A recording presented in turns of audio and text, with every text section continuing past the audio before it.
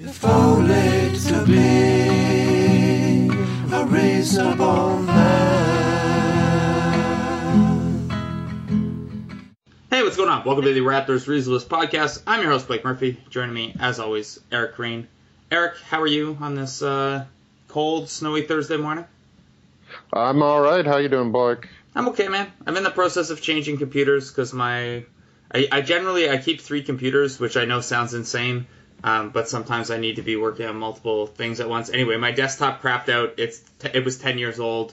And not having that has made things like cutting video challenging. So I'm in the process of switching over my computer, which is kind of exciting and also kind of a pain and slowing me down a little bit this morning. So I'm okay. Well, 10 years, had a good run. Can't be mad at that. The longest relationship I've ever had by far. Yeah, well, I think that would go for a lot of people our age. Yeah, it should. If you've been with someone 10 years, at 31 or 32, come on. I know some people, but it's definitely rare. Almost all of my friends from high school married their high school sweethearts, so. Yeah. Of my close friends, nobody did. Anyway. Yeah. I don't have many close friends.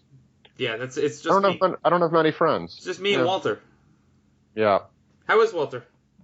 He's currently lying on the floor about 20 feet from me. Probably ready for a walk soon, but he's just, napping away. Pretty calm. He's a good boy. That's good. He seems like a good boy. I'm excited to meet him at some point in the future. Probably not until the season ends. Who knows, though? Maybe Yeah. I'll bring him to a playoff practice. There's no way you're bringing him to a practice. I'll just keep him tied up outside. That'll be a great decision for everybody. Yeah, you just got to make sure it's the day that Apollo, Norm's dog, comes as well. Yeah, they can have a play date. There you go. Yeah, pitch that to Norm. I bet that'll go over really well. Too bad they traded Terry, or else another Husky in the mix. That they had. Yeah. Okay, Eric. Since we last talked, there have been a couple of very big Raptors games. Not big in the sense that they're playoff games, but big in the sense that they are, whether the team wants to admit it or not, somewhat of a measuring stick. Big in the sense that it more or less determined that the Raptors will get the 1 seed in the Eastern Conference. And big in the sense that some anxieties that had been slipping in over the last couple weeks as the Raptors went on a 3-5 stretch came to the forefront. They lost to Boston in a fashion that was fairly familiar to the Raptors. They lost to Cleveland in a fashion that is much too familiar to the Raptors. They did bounce back on Wednesday night. Second night of a back-to-back, they beat Boston with one of their best defensive efforts of the season. Boston was shooting like you or I would against an NBA defense. They committed lots and lots of turnovers. It was a nice bounce back. Overall, though, the last 3 games, the last 3 weeks, haven't been the most rousing of cases that the Raptors are in playoff form a week and a half out here from the playoffs. Yeah, you're certainly, on the whole, you're not feeling that great about what the Raptors, or where the Raptors are right now. Offensively, they missed shots in a lot of cases. The Cleveland game, while that was probably like the least inspiring effort of the 3, I also felt they missed probably the most wide open shots in those games, in that game in particular, and not just 3-pointers. DeLon Wright blew a layup. Jonas blew a few chippies on, some, contested floaters, but shots he expects to hit. And there were more open threes that were missed from everybody else. It's funny because the 3 games were actually quite different. Tiger Woods just birdied, in case you're interested in that, on his 3rd hole. I am. Talk to me more when it's Sunday red time. I'm not a 4-day Masters watcher. But that will clash with WrestleMania, the end of the round, Sunday's round. Well, look, Eric, there are bigger things that are threatening to clash with WrestleMania right now, and I don't want to talk about it until the end of this podcast when we talk for 15 minutes about WrestleMania to tick people off. Okay. Anyway, against Boston, I thought you could be pretty pleased with the process, if certainly not the result. Now, the fourth quarter was a unmitigated disaster, but in a lot of ways, it was the inverse of what happened to the Celtics in the second quarter on Wednesday. I have to make sure that I get my days right because I really don't have much certainty about what day it is. Today is Thursday. The Raptors were turning it over. They faced a zone and couldn't really figure out what to do. But the defense on the whole wasn't bad. I think they only let up 17 3-point attempts. Boston shot 46%. So it wasn't like there were mistakes all over the place, but they were definitely, taken advantage of from a size standpoint, especially Marcus Morris on whoever was guarding him. That was a bit of a nightmare. And, a lot of CJ Miles getting posted up. Yeah. And I always sort of liked that trade for Boston. I know a lot of people were worried that they would be losing their perimeter defense with the trade of Avery Bradley, but Morris is a nice player, especially in this matchup. And that's what was interesting about the game on Wednesday is at some point the Raptors just sort of punted and said, okay, we're going to go small. These are our best two-way players, even if we're giving something up. And it largely worked. And, it largely worked because, or at least in part, because Boston had one functional, semi-healthy point guard. But it worked nonetheless. But overall, you gotta be concerned about where the defense is at. It's been a bad month. And the shooting is just not where you want it to be right now. On the whole, it wasn't, these 4 games, even though we know where they're going to finish, it'd be nice to see them put some complete effort together.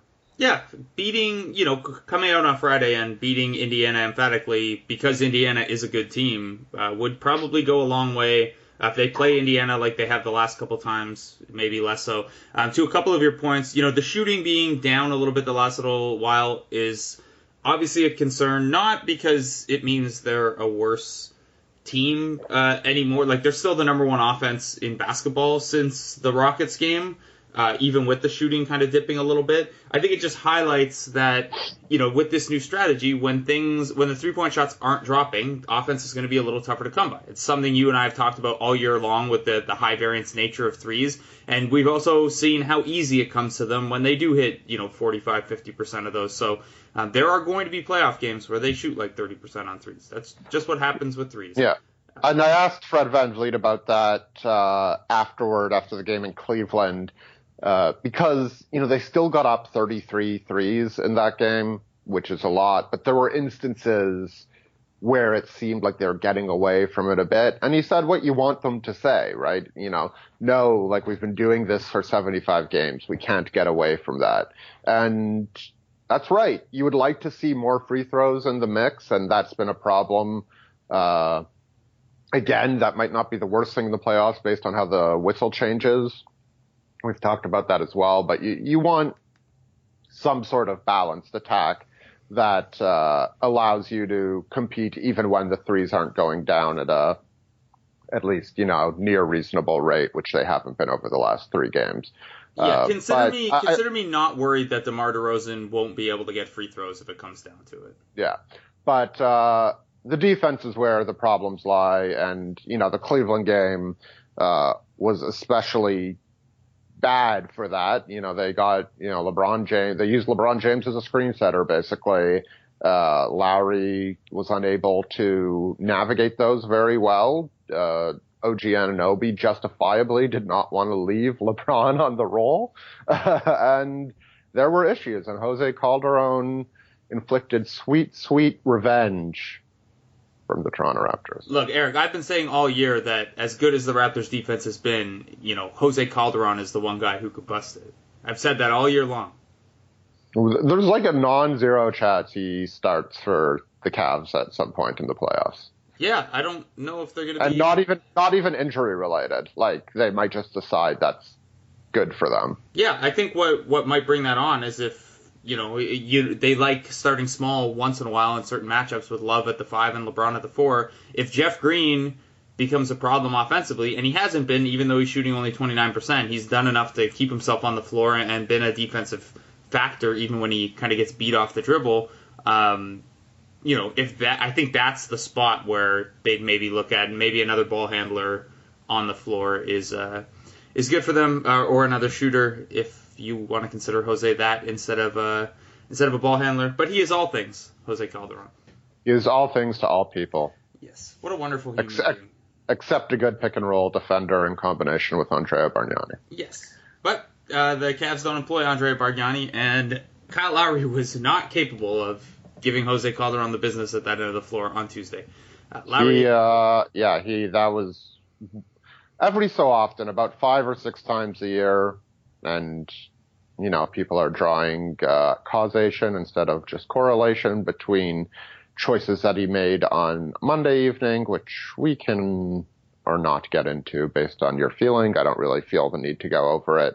I don't really care. That was empty calories. There were no calories. It was, that's good if you're eating something, but he just provided nothing. That was one of his, worst performances of the year, and the Raptors are going to struggle beating any playoff team if he plays that poorly in any game.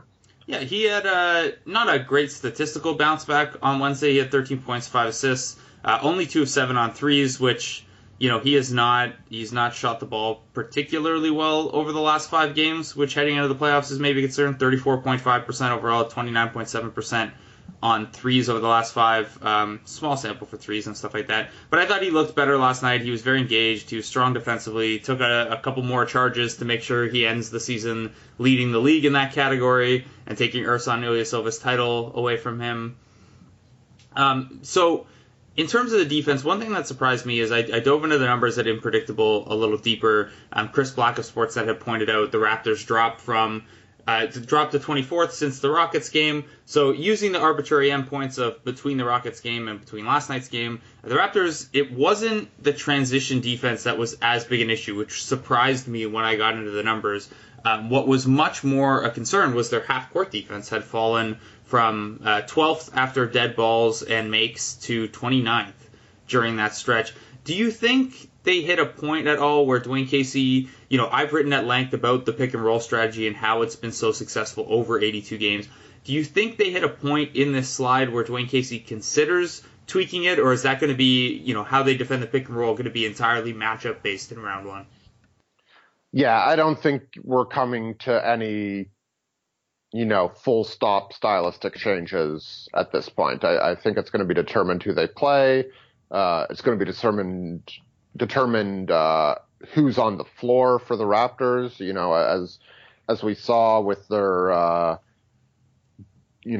very interesting second quarter lineup last night. They will change things up based on, if CJ Miles is your 4 and Lucas Nogueira is your 5, they're not going to play pick and rolls exactly the same way. The zone busters. Yes. We'll have to talk about that in a bit. But yeah, I wrote about it today. I don't know if we really need to talk about the zone. I want to talk about that lineup, so let's come back to it. Not the zone, the lineup is what I meant. Yeah. It was fun. They did some fun things. I was shocked to see that they had played a minute together before last night. That was a surprise. Was that the 3-point guard Miles Nogueira lineup? Yeah, like that 5-some had played a minute. I don't know in which there were also some other weird ones, like the 3-point guard Ibaka Nogueira, I can't imagine had played. Yeah, I didn't check that one. Yeah. Ibaka and Nogueira just really haven't played much together at all. It's because Nogueira hasn't played that much. Yeah, shocking. I enjoyed that once again the last 2 games. There's been this, oh wow, I can't believe Bebe's playing so well, from the same people who've been saying that after every Bebe game for 3 years now. Yeah, hashtag actually good. Yeah. I do. So the question I wanted to ask you about those lineups, though, I know they won the game. I know it shows a good in-game adjustment. I like that Dwayne Casey has continued to show flexibility and that he'll try new things. This close to the playoffs, though, do you have an issue at all with him trotting out lineups and players like Lucas Nogueira who probably don't factor into the playoffs at all? Like, are you... I don't think last night he was necessarily punishing Jonas Valanciunas, who only played 13 minutes because Nogueira ran with both of He played the entire second and the entire fourth, basically. And, Norman Powell still has roughly a place on this team. But do you take issue at all with, playing in a way and playing players who might not factor in so close to the playoffs, especially when this was one of your last kind of testing games? No. We see every year that even in the playoffs, coaches start to use 5-man groups that haven't played at all with each other in game 1 or game 2. And this was sort of, given that they played the Celtics 4 or 5 nights earlier, this was, a quasi playoff situation, when a specific issue, I'd say an issue on both ends, both the zone and the bigger front court, presented problems for them in Boston, and they went to a different look in order to combat those. So I think that's what a good coach does. In a perfect world, you would have, 9 players who are all two-way threats, and you could, mix and match as you see fit. But, the Raptors only have so many two-way players. And even then, those guys, like Fred VanVleet, great defender for his position, but can be exploited in certain matchups defensively.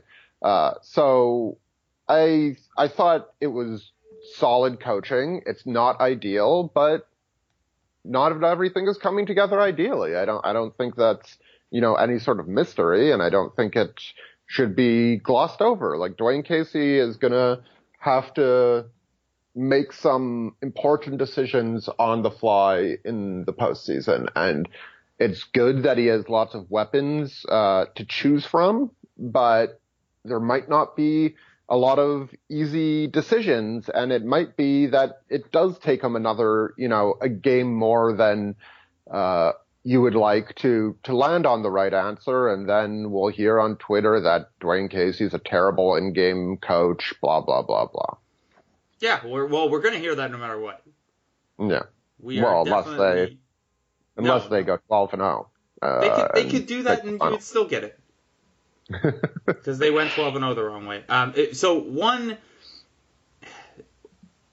I feel differently about this than I think I would if it was anyone other than Lucas Nogueira. In general, if they were shoehorning minutes, or not shoehorning minutes, but if they were going away from the way they're going to play in the playoffs or risking the confidence of certain players at this time, it would be one thing. But I still maintain, how I feel about Lucas Nogueira as a player. I still maintain that there are going to be some playoff matchups where he's useful, so I really don't mind Nogueira, staying on the periphery of the rotation and being called on a little bit here.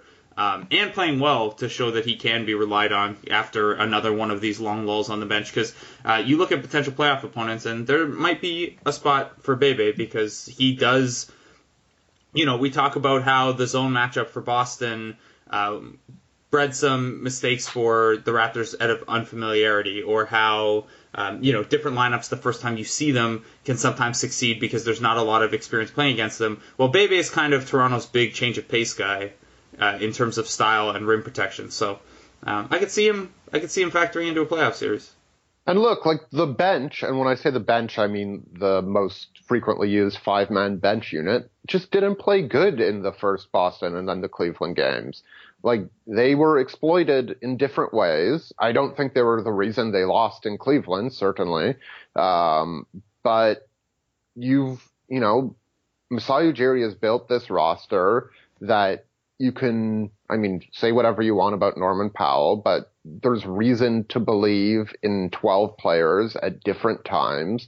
And Casey would, be neglectful not to use that at times. And the Siakam-Poeltl front court has been awesome this year, but it hadn't been awesome in those 2 matchups. So, and then it hadn't been awesome to start the second quarter against Boston on Wednesday.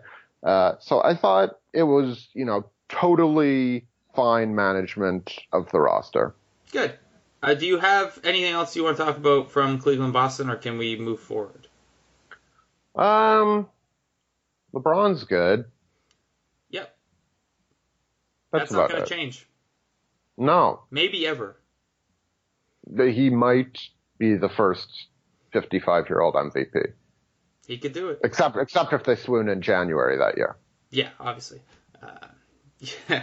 Okay, so LeBron James is very good. That's probably, that's a whole discussion worth having in either the second or the third round of the playoffs. We'll see. Let's look at the standings. The Raptors more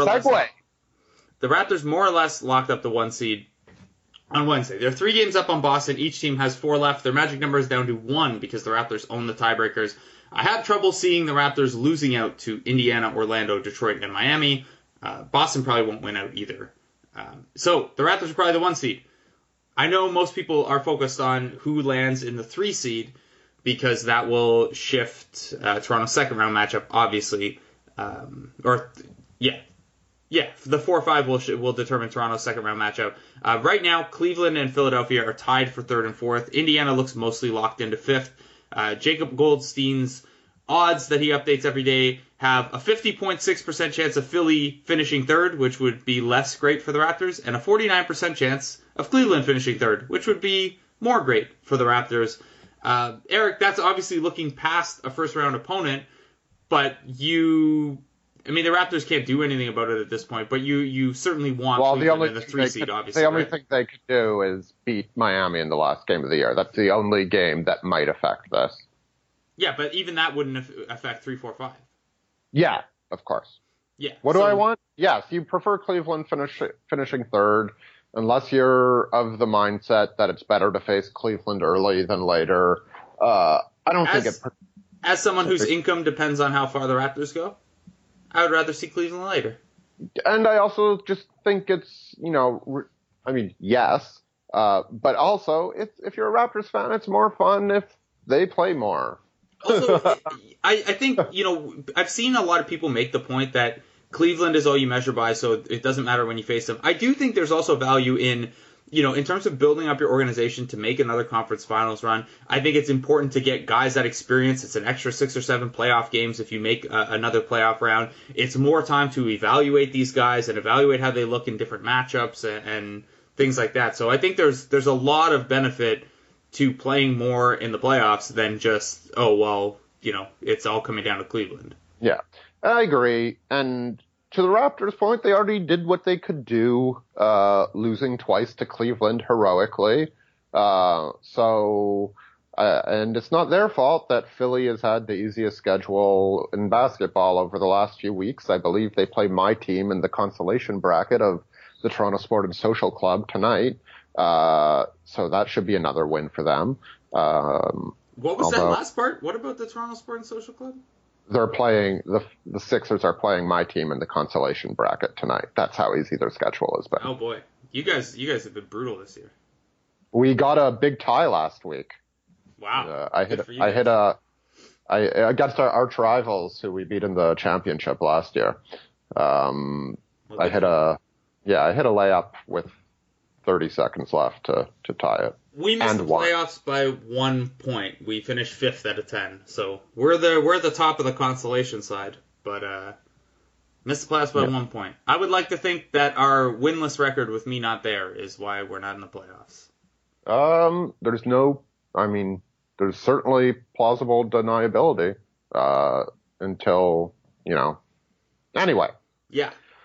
So the 6, 7, 8 seed. Let me just finish on that. Like there's value in being around as long as possible for the fans, for your sake, for how it looks around the league.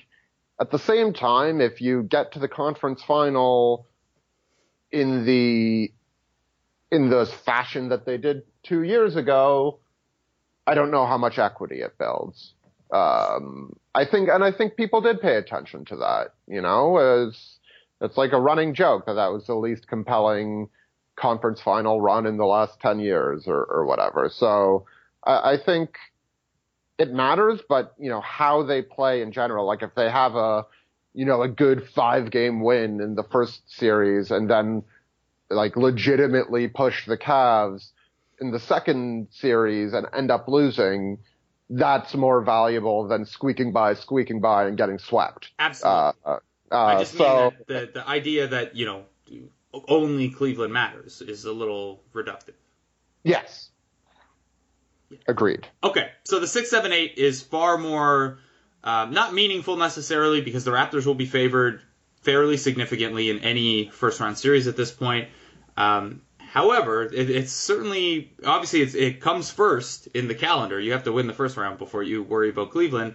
It's also incredibly interesting. The Miami Heat are a half game up on the Washington Wizards and the Milwaukee Bucks. All three teams have clinched a playoff spot now. Detroit is out of here. Stan Van Gundy probably also out of here.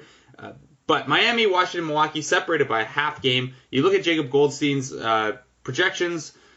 I'm using his Basketball Reference 538, ESPN's BPI. They all use them too. I like Jacob's methodology best. Right now, he has it at a 44.9% chance that the Raptors draw Washington in round one, 45.5% chance it's Milwaukee, and just a 9.6% chance that you get to go to Miami, Eric. Well, I'm looking good for booking a Washington hotel about a week ago before any of my other traveling colleagues did. Well, there you go. Take that, Gumby. Just straight flexing. Straight flexing here. Okay, so those are the percentage odds. If you really want to get granular with it, Miami has a game at the Knicks, and then versus Oklahoma City and Toronto at home. They have no back-to-backs left. Those three games take place over the final 7 days of the season. So they should be in a position.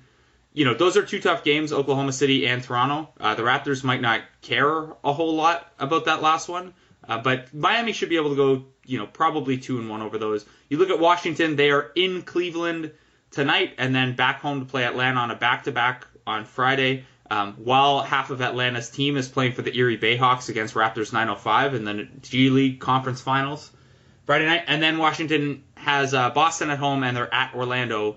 Both of those sets are back-to-back. So maybe a little rest or fatigue there. The Boston game could be tough because that's how Boston is. But they'll probably and also in back-to-backs, who knows if they play John Wall? Yeah.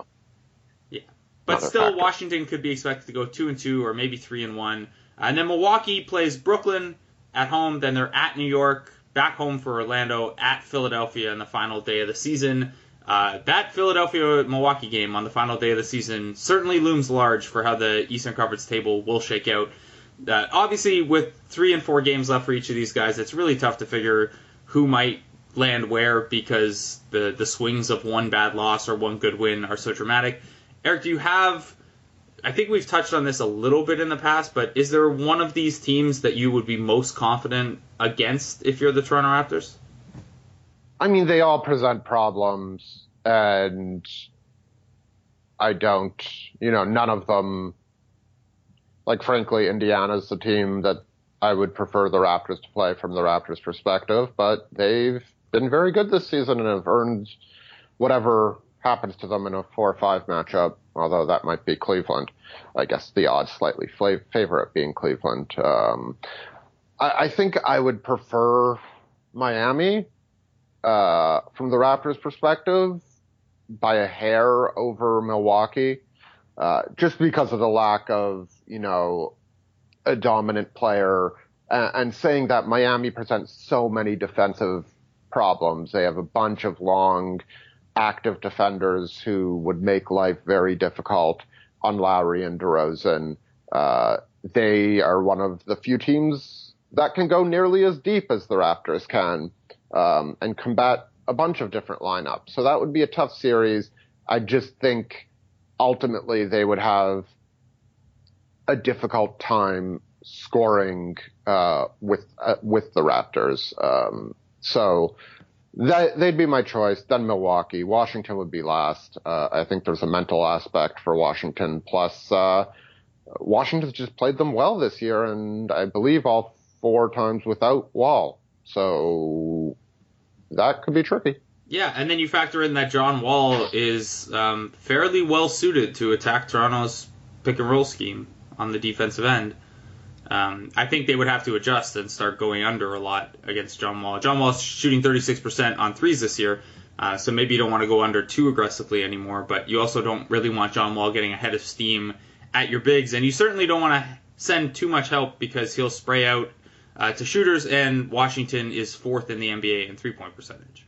Yeah, they're a pretty good team who's been hit by a big unfortunate injury and a few others. And look, that would be a tough matchup. and the Raptors have some demons with that particular matchup. But what a great way to start things. Exercise them. Yeah, that's what you do to demons. Yes, I don't. Just a little cardio gets rid of them right away. Anyway, I don't. I agree that Washington is the worst of those three outcomes. I disagree with you on the Milwaukee-Miami, but again, it's by a hair. Milwaukee still hasn't figured it out defensively. Milwaukee is really, really good at employing Giannis, and I'm not sure what else they're good at. Yeah, and that's fair. And it's just a matter of how scared you are of that.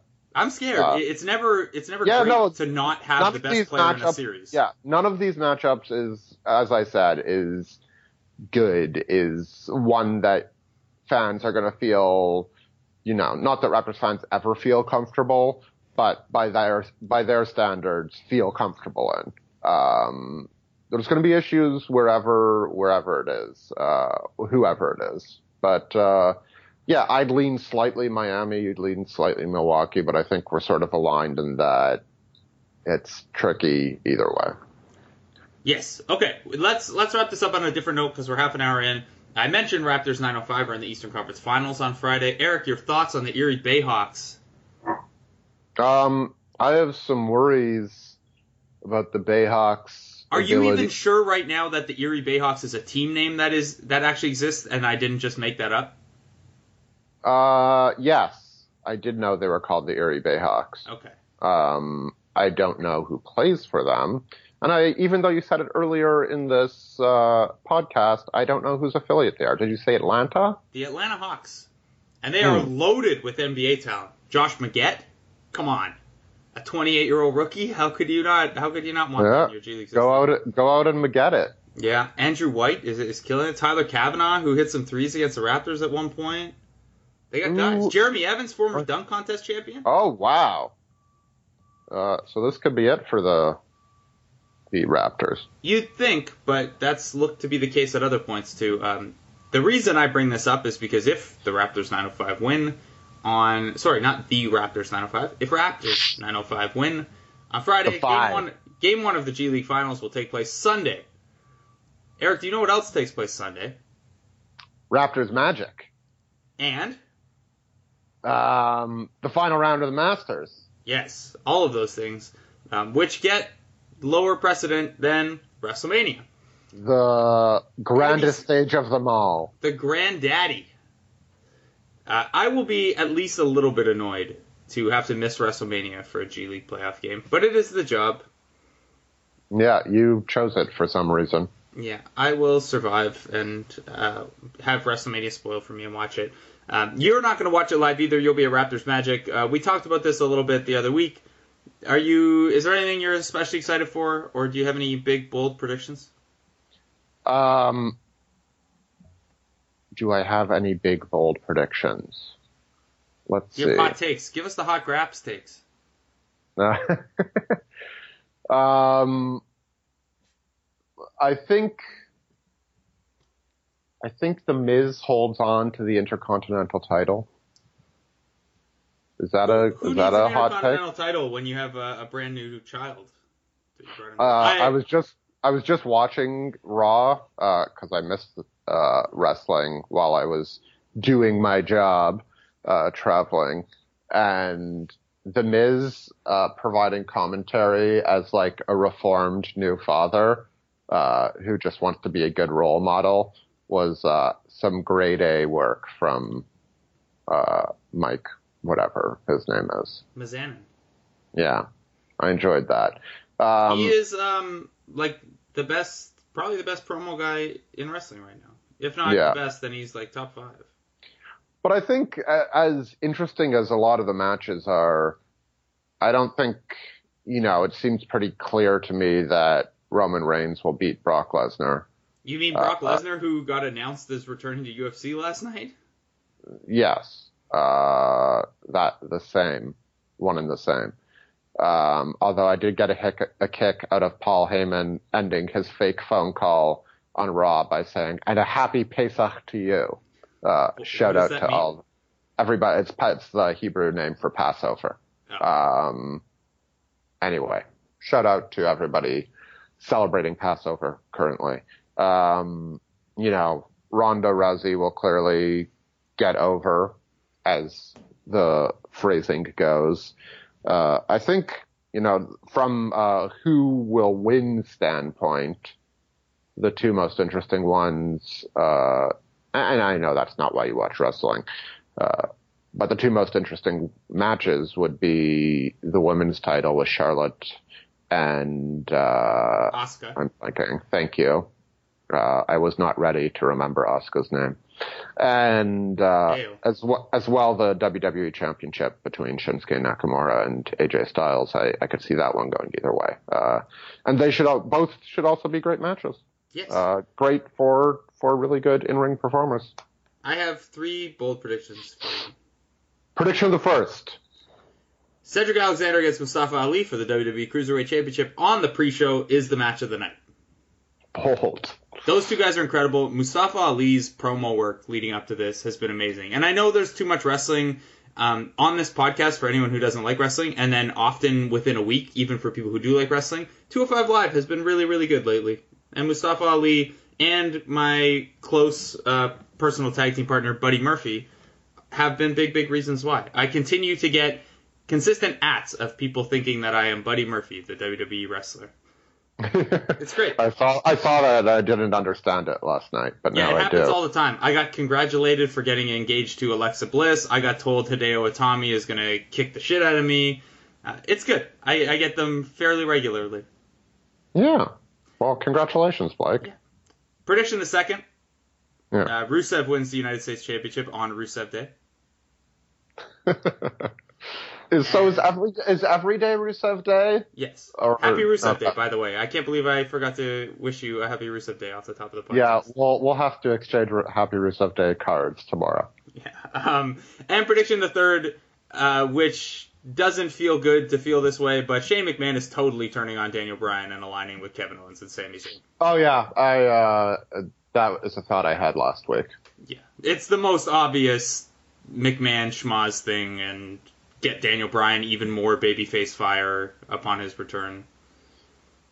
Yeah. Definitely happening. That would do it. Yeah. All right, man. Do you have any other... Not much has been going on in TV. Riverdale is completely off the rails still. Brooklyn Nine-Nine, after that really good first episode, is taking a little bit to catch up to speed. Although Sterling K. Brown on this week's episode was excellent. Yeah, I've missed everything since Friday. So I have not really watched any new television. Whenever I'm on the road, I mean, partly as a product of me watching a lot of things with my girlfriend habitually, but also, like, when I'm on the road, I just end up watching the 8 ESPN channels a lot. I end up watching, like, far more sports than I do in my normal life, such as it is. That's fair. I think it's because I have a girlfriend. I don't stay up till 4 a.m. watching stuff alone every night of the week because, yeah. That was the humble brag that was intended. I think the actual reason is because I'm too lazy to learn all the channel numbers on new televisions in different cities. So, you just stick with like 11 through 16 and you watch some Sprats. There you go. So you have no takes then. We're also 40 minutes in. We don't need to have any more takes. I watched the new ESPN morning show, Get Up. Tigers at 1 over, by the way. 2 bogeys in a row. Get Up with Michelle Beadle, Jalen Rose, and Mike Greenberg. And it is like every other ESPN morning show that I've seen. Cool. It's not like hot takey, but it's just the same format, going over the SportsCenter top 10, your sort of sports, your viral moment of the day, your big matchups. It just doesn't feel different in any meaningful way. So I watch a lot of ESPN. I only do when I'm on the road. So I will say though, I watched back the game when I was doing my rewatch this morning of Raptors Celtics. The ESPN, it was obviously on ESPN last night, and Doris Burke is a treasure. Yeah, she should be inducted into the Hall of Fame. Yeah, that would make a lot of sense, right? Yeah, they should do that. Didn't that? Wait, I always forget how it works. They're not inducted over Final Four weekend. They just get confirmed that they're going in, right? Correct. When is the actual ceremonies? In the summer? I don't remember. Yeah. It doesn't matter. Yeah. But I think they announced broadcasters at a separate time. Yeah. Anyway, Eric, 4 games left. We're not going to talk to anyone before the regular season ends because I don't really think there's going to be a lot to talk about coming out of an Orlando-Detroit back-to-back with 1 regular season game left. If there's an emergency, we will do an emergency pod. Yes. When Malcolm Miller gets his two-way converted to the 15th man slot on game 82, then we'll do an emergency pod. Yeah. Sure. Yeah, so more likely we'll talk to you Thursday or Friday of next week to tee up the first round series. Yeah. Cool. And to lament the 12:30 p.m. game 1. I will be excited by that. I love it. I think it's great, and I think the fact that the Raptors have it every year, I don't understand why it's considered this giant disadvantage since they're the only ones used to playing it.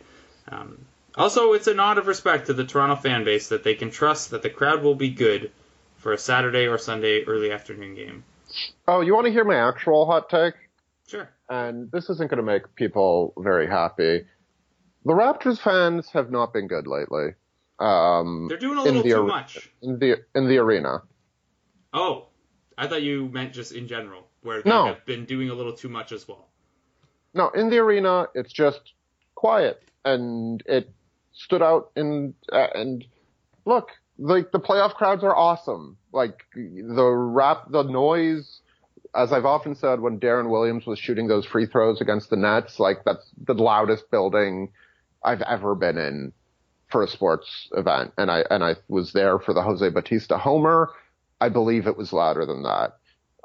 But like comparing it to the Boston crowd on Saturday and the Cleveland crowd on Tuesday, like it's just quieter, and you can talk about game ops or you can talk about whatever, but that thing you rarely get in the regular season for Raptors fans is like when the other team's on a 6 or 8-0 run, like there's very rarely that like, come on, let's go guys, we're behind you sort of cheer. And you hear that in Boston, you hear it in Portland, you hear it in Golden State. And so I think, I don't know, is this like Winfield wants noise for 2018? I don't know. I think the Raptors fans are just as in kind of chill mode as the Raptors have been lately, and they'll be. I think that's fair, but you know, so all I'm saying is certain fan bases don't get in chill mode for 41 games forever in a 41 game season. Well, Raptors fans, fat and sassy, Eric. Yeah, that's what I'm saying. Bad fans. There you go.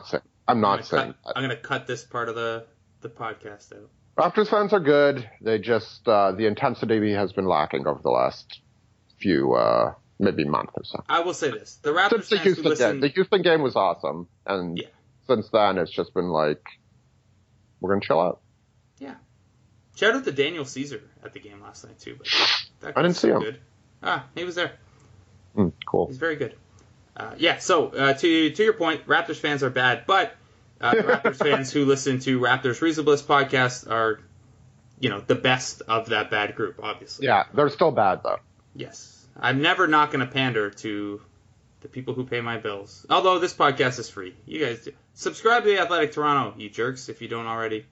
Yeah, and through only Blake stories. Yeah, that, I don't know how much of a difference that makes, but it at least makes Eric look bad, which is just as important as making me look good. Yeah. Yeah. Anyway, thanks. Eric, I'll see you again Friday, but we will talk to you on this podcast next week when the Toronto Raptors know their first round opponent. You have yourself a wonderful weekend with the Indiana, Orlando, and Detroit games. Thanks, Blake. WrestleMania. I hope you have your WrestleMania moment. It's just like file right on deadline with a great story off of that Magic game. Get home just in time to stream the main event. I hope it all works out for you. Thanks. If not, I'll just I'll jump off the media seating and deliver a flying elbow to some unsuspecting fan. There you go. The boyhood dream. Finish up your job just in time to get to watch one match of WrestleMania. That's what I thought of when I was but a little boy. All right, Eric. We'll talk to you soon. Thanks so much for listening, guys. Thanks, guys. See ya. If only to be a reasonable man.